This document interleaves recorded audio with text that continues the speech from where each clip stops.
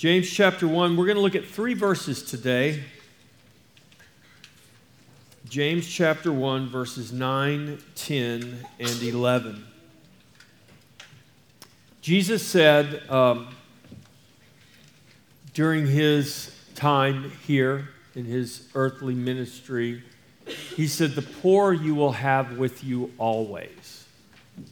And in spite of what man would like to believe in this idea that we could create a utopia in which no one would be poor, no one would be sick, and we'd all be equal and have all equal things, and that is not reality. That's not the world we live in. And Jesus let us know that the poor will always be with us. And in James, when he writes his letter, we're going to look at 3 verses today in which James addresses the reality of the poor among us. And we're going to see that James is going to address this again later on in his letter. And so James chapter 1, verses 9, 10, and 11 will be our text today. "Let the lowly brother glory in his exaltation, but the rich in his humiliation. Because as a flower of the field, he will pass away. For no sooner has the sun risen with the burning heat than it withers the grass. Its flower falls, and its beautiful appearance perishes. So the rich man also will fade in his pursuits." This is the word of the Lord. Father, thank you for your word. Thank you for your eternal word, your word that is more powerful than a two-edged sword that pierces to the very division of bone and marrow, exposing our hearts, laying us open before you. Father, we ask that you would expose to us the condition of our heart, and that you would take your word and heal our hearts and restore us and strengthen us and equip us that we would be transformed, even conformed to the very image of Christ our Lord, to be a witness to you in this world, bold and bright for all to see, to lead men out of the darkness and into your glorious light. Father, we ask this for your glory. In Jesus' name, amen. So if you belong to Jesus, and I trust and pray you do, whoever you are, your glory is in Christ. We're going to look at this very short section of Scripture that James wrote in his letter here, addressing the realities of the poor and the rich, but really how each of those are to handle and view their realities. So this is why I say if you belong to Jesus, whoever you are, whether you're rich, poor, young, old, somewhere in between, your glory is in Christ. It's not in who you are. It's not in what you have. It's not in how pleasant your circumstances are or how unpleasant they may be. In verses 9 through 11, James addresses 2 different classes of people, the lowly brother and the rich. Both are given the exhortation to wisely consider their station in life in relation to their faith in God. James writes in the preceding verses that if a man lacks wisdom, let him ask of God, who gives liberally and without reproach to those who ask him. So there's a link here. The lowly brother and the rich need God's wisdom in how they are going to live out, walk out their faith in the reality of the station they are in life, the status they have, the position they have. Therefore, since God will give wisdom to those who ask, and he'll give it liberally and without reproach, we need to see our need for God's wisdom and God's grace to actually obey what Scripture is exhorting us to do here. We're called to glory in God in whatever station we find ourselves in life. James addresses both the lowly brother and the rich, but no one is left out here. No one is left out in this exhortation that James is giving here in his letter. So let's look at verse 9. Let the lowly brother glory in his exaltation. Wisdom equips the lowly brother. What does it equip him to do? It equips him to glory in his exaltation. The lowly brother refers to one of, literally what this means, what this describes, is a person of low status, undistinguished, common, of no account. In other words, they're not famous. They're of no account. They're just nameless, faceless, humble, poor. That's what that word lowly is describing. These are adjectives that we can use to describe one called a lowly brother. And contrast the lowly brother with those James calls rich. The brother who is lowly and poor is held in high regard by God. So this is one of the points of Jesus when he says, the poor you will have with you always. And he's in the context in which he speaks makes that statement is that you will always have the poor to minister to. And God expects us to minister to the poor. It's why we started Shepherd's Heart decades ago. It's why Loretta and Richard with us here today. It's good to have you guys with us today. It's why Loretta and Richard are still working hard at Shepherd's Heart. It's why David Brooks still works hard at Shepherd's Heart. It's why a lot of people it's why we pray for Shepherd's Heart every week. Because the poor will always be with us, and Jesus expects us to minister to the poor. And so the lowly brother, this humble, poor, undistinguished brother of low status, is held in high regard by God. He holds an exalted position, if you will, despite his lowly status in this world. Remember, God delights to take those things who are, and those people and those things who are considered foolish and weak, and bring to nothing the wise and the mighty of this world. This is what Paul writes in his letter to the Corinthians in 1 Corinthians chapter 1, verse 26 through 29. Listen to the words of the Apostle Paul, speaking to those members of the church of Corinth.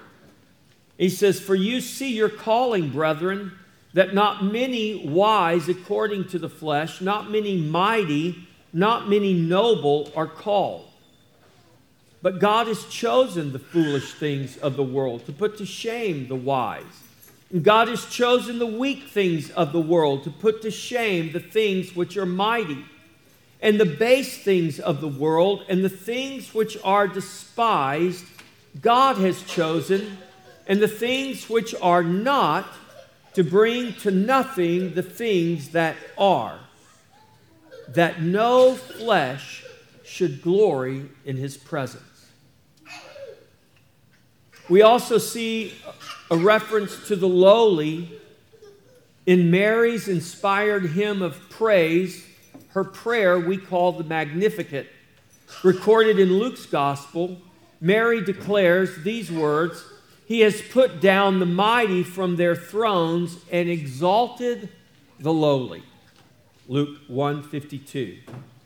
The lowly, who Mary references in her prayer, is the same as the lowly brother that James addresses in his letter.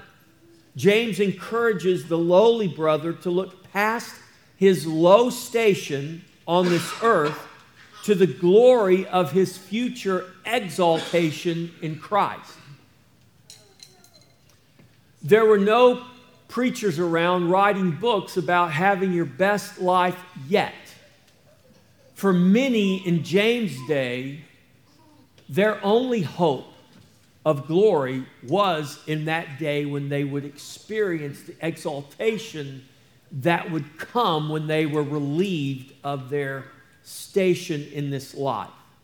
Remember, we talked about this on Wednesday as we're going through the timeline. In the city of Rome, which in the days that Jesus walked the earth, in the days that James would have written this letter, the city of Rome had about 2 million people living in it in that day, 2,000 years ago. And half of those 2 million, meaning 1 million, were slaves. The other quarter of that, another 500,000 were called freedmen, people who had been slaves, and through very unsavory means, whatever means justified the end, gained their freedom. And so very few people were actually free citizens. The vast majority of people lived lives that you and I could not imagine today. They lived in a world that was cruel beyond our imagination. It was just commonplace. It's the world they lived in.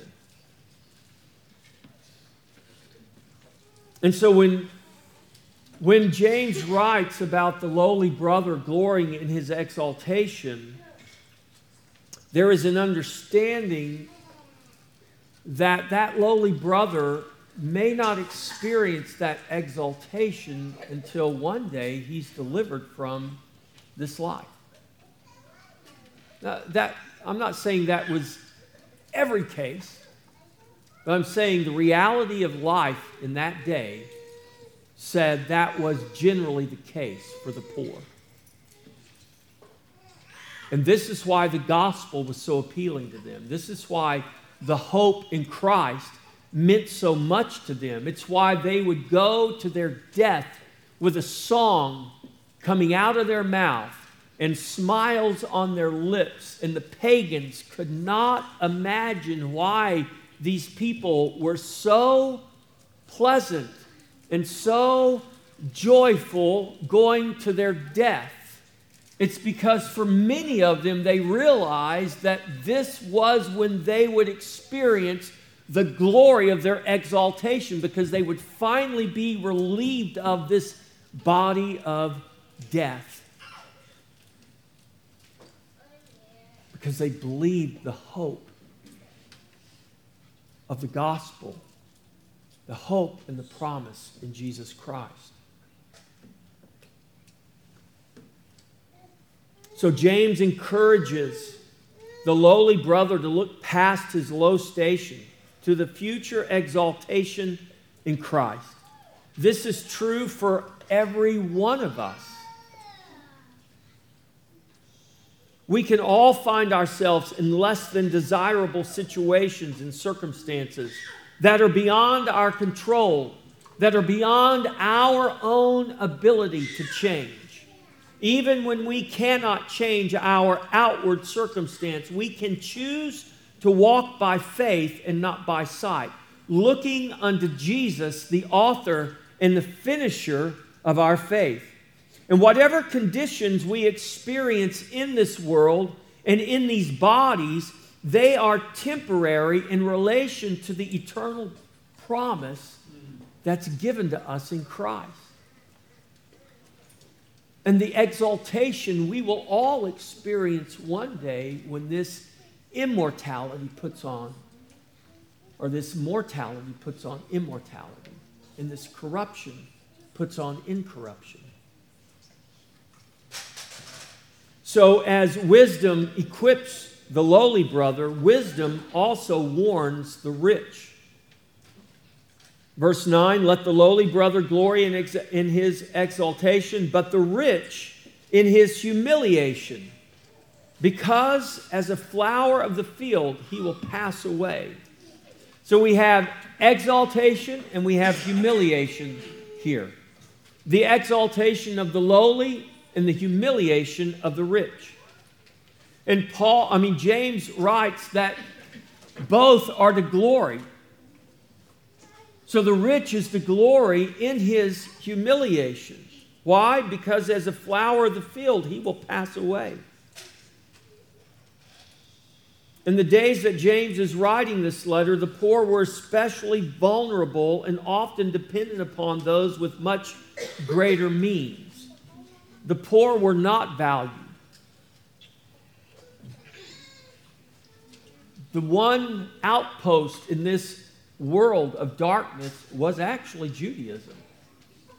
James is writing, remember, to the 12 tribes of the diaspora. And so because the Jews had the Scripture, because the Jews had the Word of God, they were a people who valued morality, who valued compassion.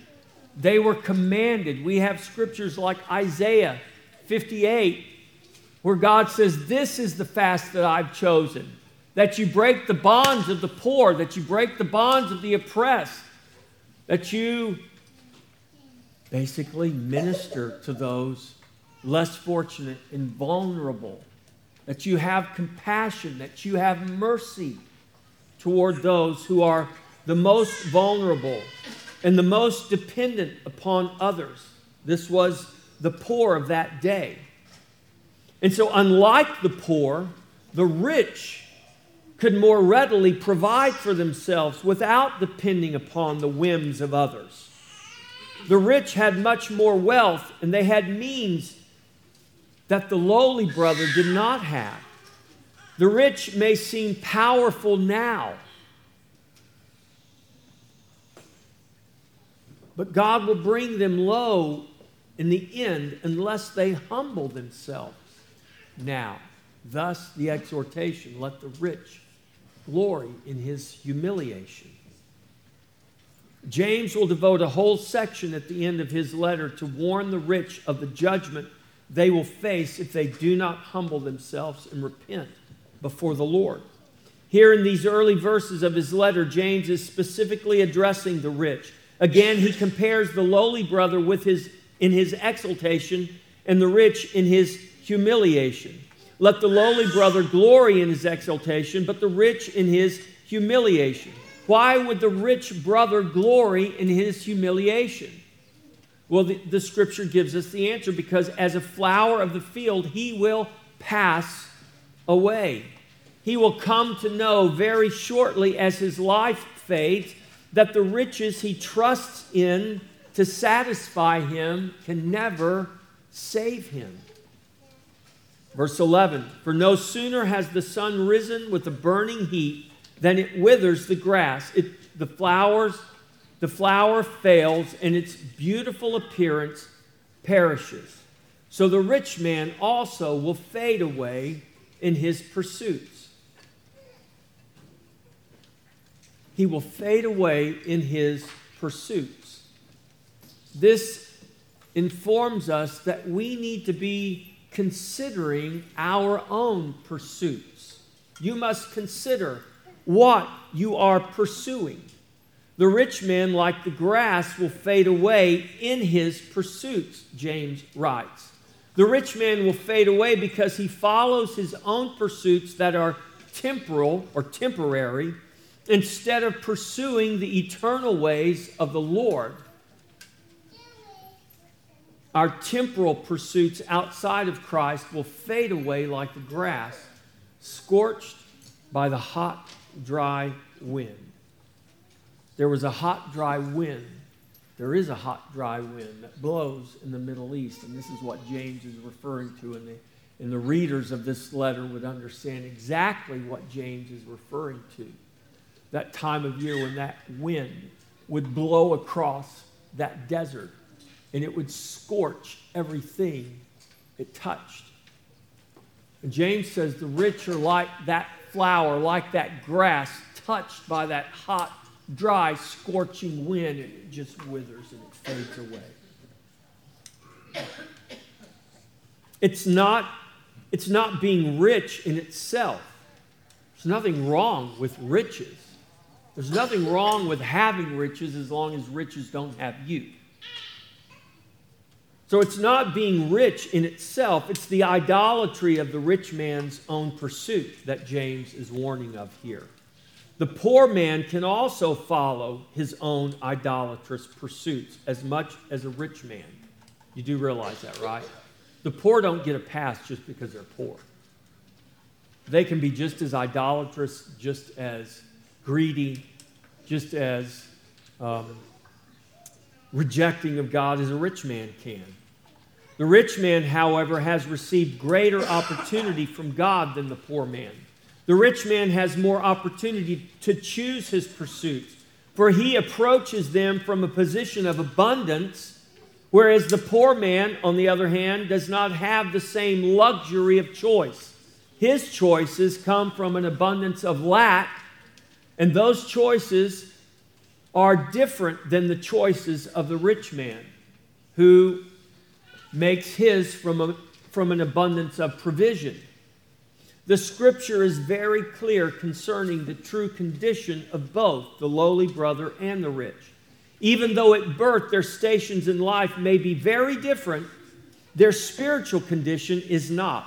Both are totally depraved. Both are born in sin and death until they are born again.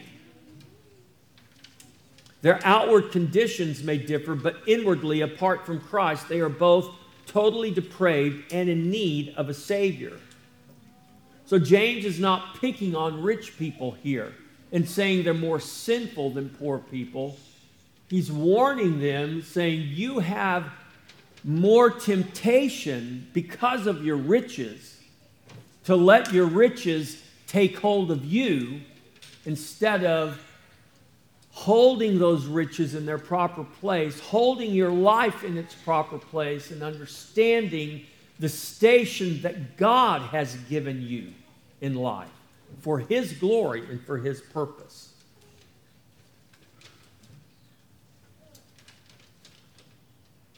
So we don't prefer rich people over poor people. We're going to see this in this letter also.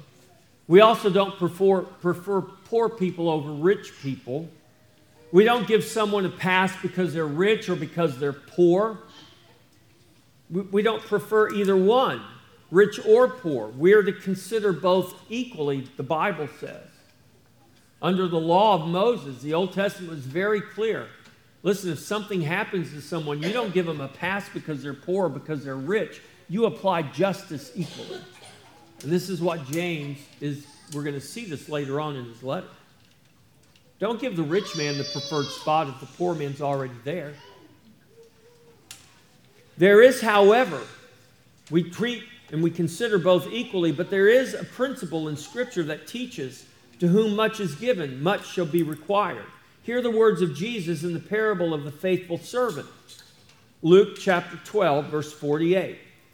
But he who did not know, yet committed things deserving of stripes, shall be beaten with few. For everyone to whom much is given, from him much will be required. And to whom much has been committed, of him they will ask the more. The warning to the rich that James communicates in his letter is given because James understood that ultimately it is God who gives men the power to get wealth. Deuteronomy 8:18. And you shall remember the Lord your God, for it is He who gives you power to get wealth. Consequently, it is God that will ultimately hold men accountable for what has been committed to them or entrusted to them, both rich and poor. For God graciously gives to all. It's not that the poor don't have anything. They just have different things. God gives to all graciously, and all will be held accountable for what God has given to them, whether it's much or whether it's little. The warning to the rich here in James chapter 1, verses 10 and 11 is a warning to those who have fallen into the illusion of self-sufficiency, the idolatry of self-glorification, and the ill-advised pursuit of self-exaltation. What comes before a fall? The Bible says pride does. These are reasons the rich man, following his own pursuits and rejection of God, is warned that he, with his pursuits, will fade away. Without Christ, even with all of his riches, he has nothing. And with Christ, even in his humiliation, he can do all things. Listen to the words of the Apostle Paul, Philippians chapter 4, verses 11 through 13. Paul writes, "For I have learned in whatever state I am to be content. I know how to be abased, that is, to be poor. And I know how to abound, that is, to be rich. Everywhere and in all things I have learned both to be full and to be hungry, both to abound and to suffer need. I can do all things through Christ who strengthens me." In short, Paul knew as poor how to glory in his exaltation, and he also knew as rich how to glory in his humiliation. For he learned in whatever state he was to be content. He learned that he can do all things, not in his own power, but through Christ who strengthens him. And so can you. In short, Paul knew how to be content, not apathetic, not lazy, not entitled, but content. Recognizing his true position, apart from Christ, the rich brother will glory in his humiliation. When we realize that we have nothing, we are nothing apart from Christ, whatever state we find ourselves, we can glory in Christ. We can rejoice. We can be thankful.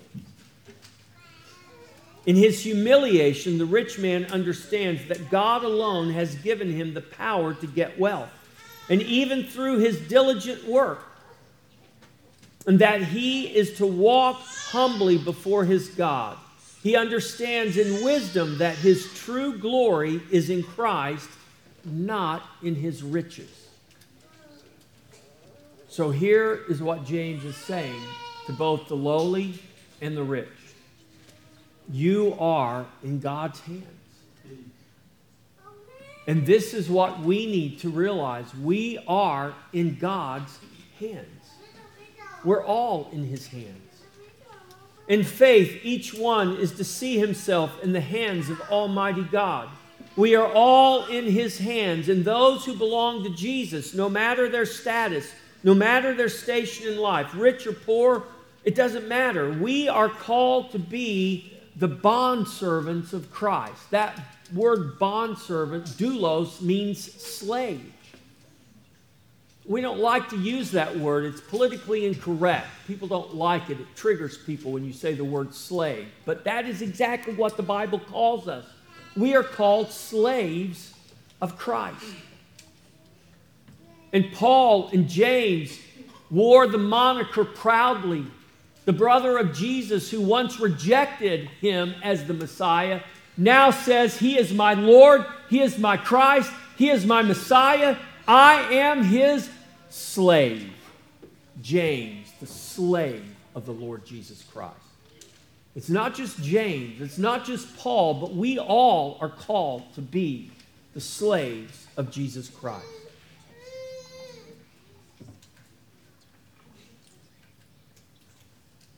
Both the lowly brother and the rich glory in God as they respectively glory in their exaltation or in their humiliation. And if you belong to Jesus, you are called to be the slave of Christ who glories in whatever station, in whatever circumstance you find yourself. Because you are in his hands. And you have not accidentally found yourself anywhere. You're not accidentally poor. You're not accidentally rich. You're not accidentally anything. You're providentially here today. You're providentially born in the 21st century. You're providentially living in this community. You're providentially dropped into the fight, the spiritual battle, the spiritual warfare you find yourself in right now, whether you realize it or not.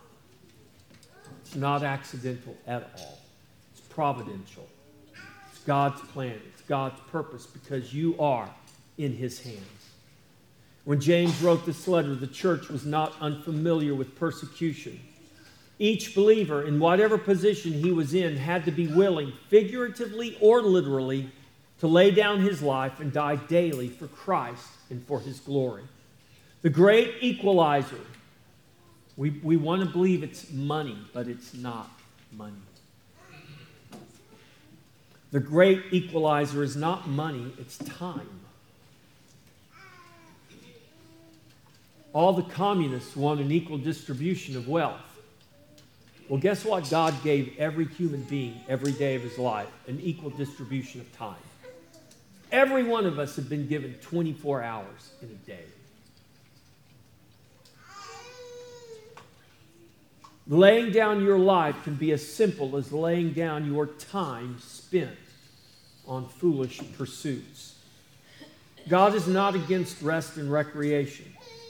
He is against foolish, sinful pursuits that waste the time He has granted you in His grace.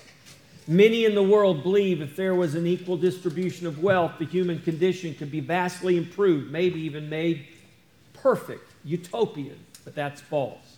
And we know it's false because God has already given to each and every person an equal distribution of the most valuable thing, which is time. Let me ask you this question. At the end of your life, when you're facing death, staring death in the face, if someone offered you $1 million or another month, which one would you take? The $1 million would mean nothing to you, but the month would be priceless.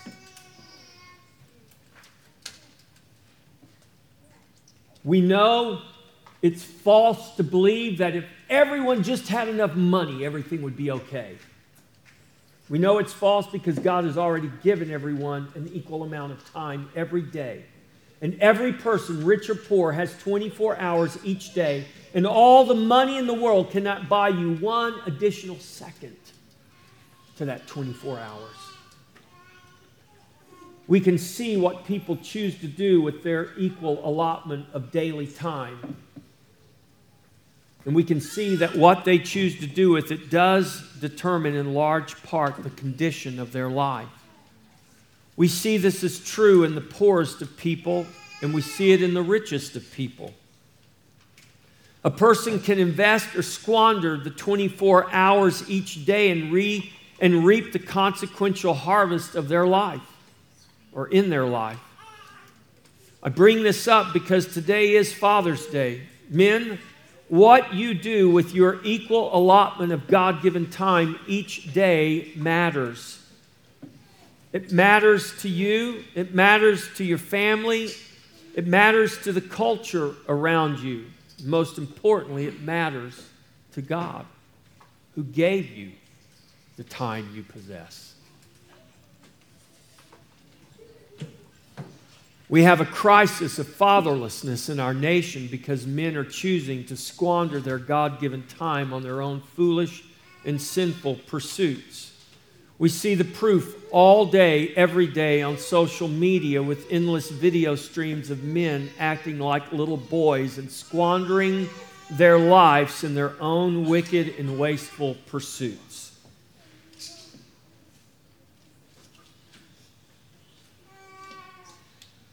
And then you have others who find themselves spending too much time entertained by these sinful men and their wasteful pursuits.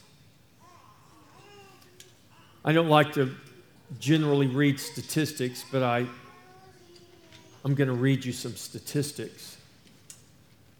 Almost a quarter of U.S. children under the age of 18 live with one parent and no other adults. homes. That's 23%. More than 3 times the share of children around the world who do so. This study from the Pew Research Center in 2019, a pretty recent study. This study, which analyzed how people's living arrangements differ by religion, also found that U.S. children from Christian and religiously unaffiliated families are about equally likely to live in this type of arrangement. Let me translate that for you. People who are professing Christians, their children are just as likely to live in a single-parent home as children of parent who doesn't profess to be Christian. To me, when I read that, what that tells me is there's something wrong with the church. You say, well, all those people professing to be Christians, obviously they're not really Christians. Well, they're professing for some reason. There's some reason that they are professing to be Christian, whether they are regenerate or not. Let's take them at their profession and let's say, how can we change that? Because based on the way God has commanded His people to raise up children and to conduct themselves in families, that should not be the case. In comparison, how many children in America live in a single-parent home? 23% of children under 18 live in a single-parent home. By comparison, in China, only 3% of children live in a single-parent home. In Nigeria, only 4% of children live in a single-parent home. In India, only 5% of children live in a single-parent home.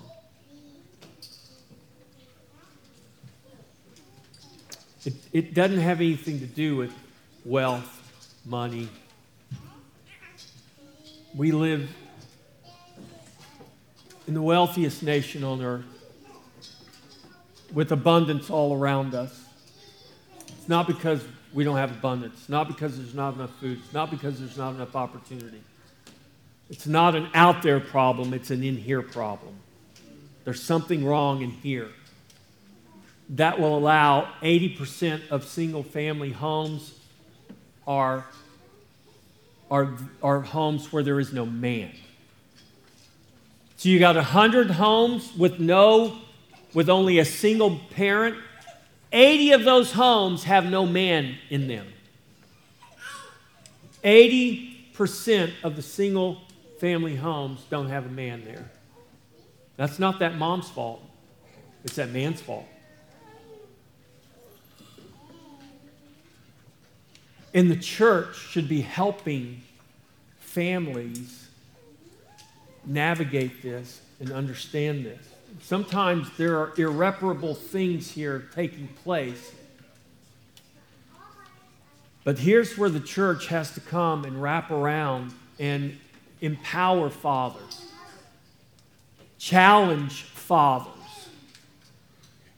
to grow up and fulfill your responsibility.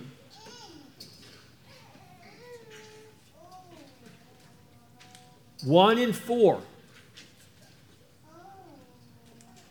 It's too many. I could give you all the statistics that tell you all the horrible things that will happen statistically to children who grow up in those homes like that. But here again, I want to draw your attention to the church. This is why we need to make sure that those children and those single parents are connected to a community of believers who are connected to a church, who are growing in the grace and the knowledge of Jesus Christ. So that as the church, we can say to that single mom raising her children, here's the good news, Mom. God promises to be the father to the fatherless. He promises to be the husband to the husbandless.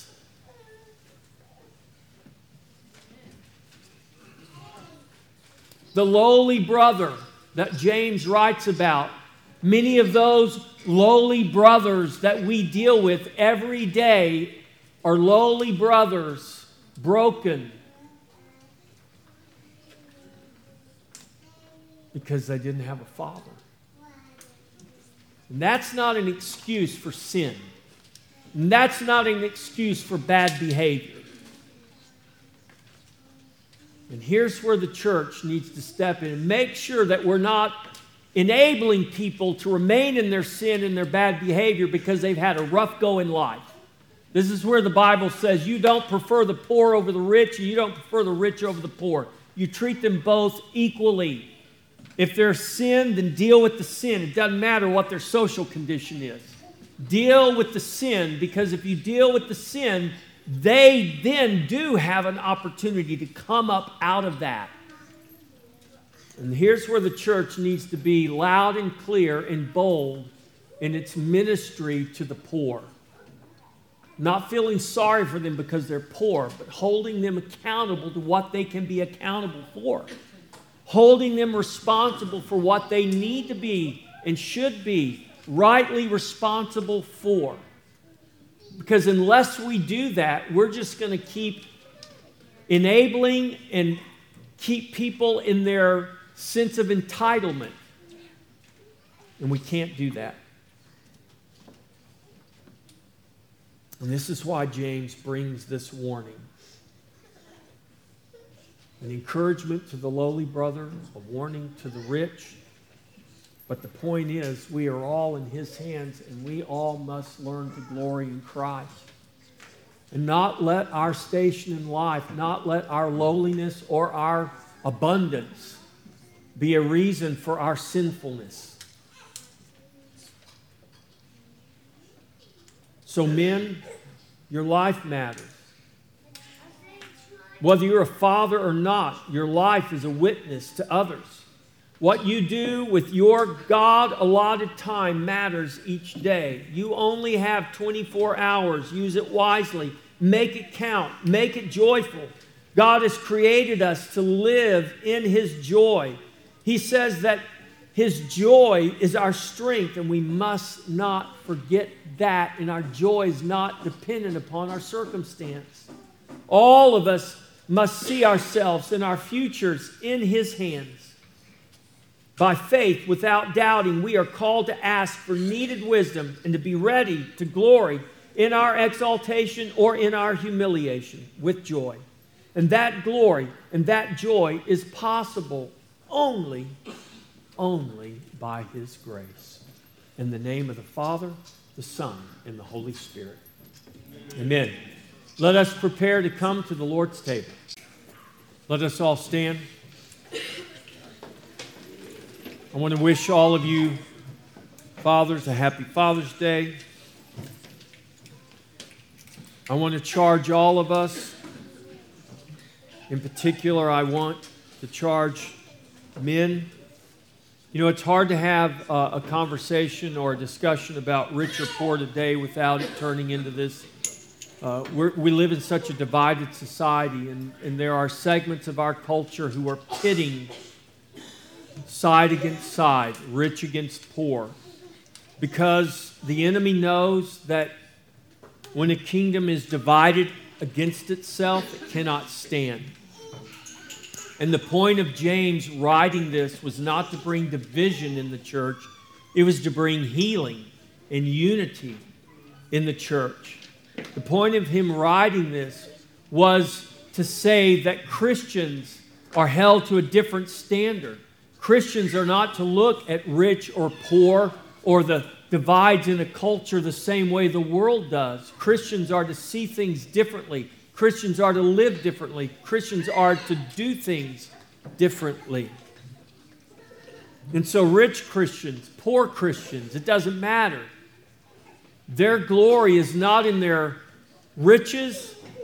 Their glory has nothing to do with their social status. Their glory is in Christ. And we are called to be one body under one head, the Lord Jesus Christ. And we are to go out with a unified message of hope to a world that is almost, it seems, irreconcilably divided. And in fact, it is irreconcilably divided outside of Christ. The only healing that will ever come will come in Christ, for Christ, by Christ, through Christ. And we carry the message of that healing. We carry in us, in our very beings, and through our words and through our actions, we carry that message of hope and good news. And we are charged to carry it to the world, to the poorest, to the richest, and everything in between. To every creature, make known this gospel. So church, that is our charge. That is our commission. Let us do it with joy. Let us do it with glory, with the glory of God in our mind and in our purpose. Amen? Amen. Let's sing our thanks. Praise God from whom all blessings flow. Praise Him, all creatures here below. Praise Him above, ye heavenly hosts. Praise Father, Son, and Holy Ghost. Amen. The Lord bless you and keep you. The Lord make His face to shine upon you and be gracious to you. The Lord lift up His countenance upon you and give you peace. The Lord be with you. The Lord bless you. Have a great day. Happy Father's Day.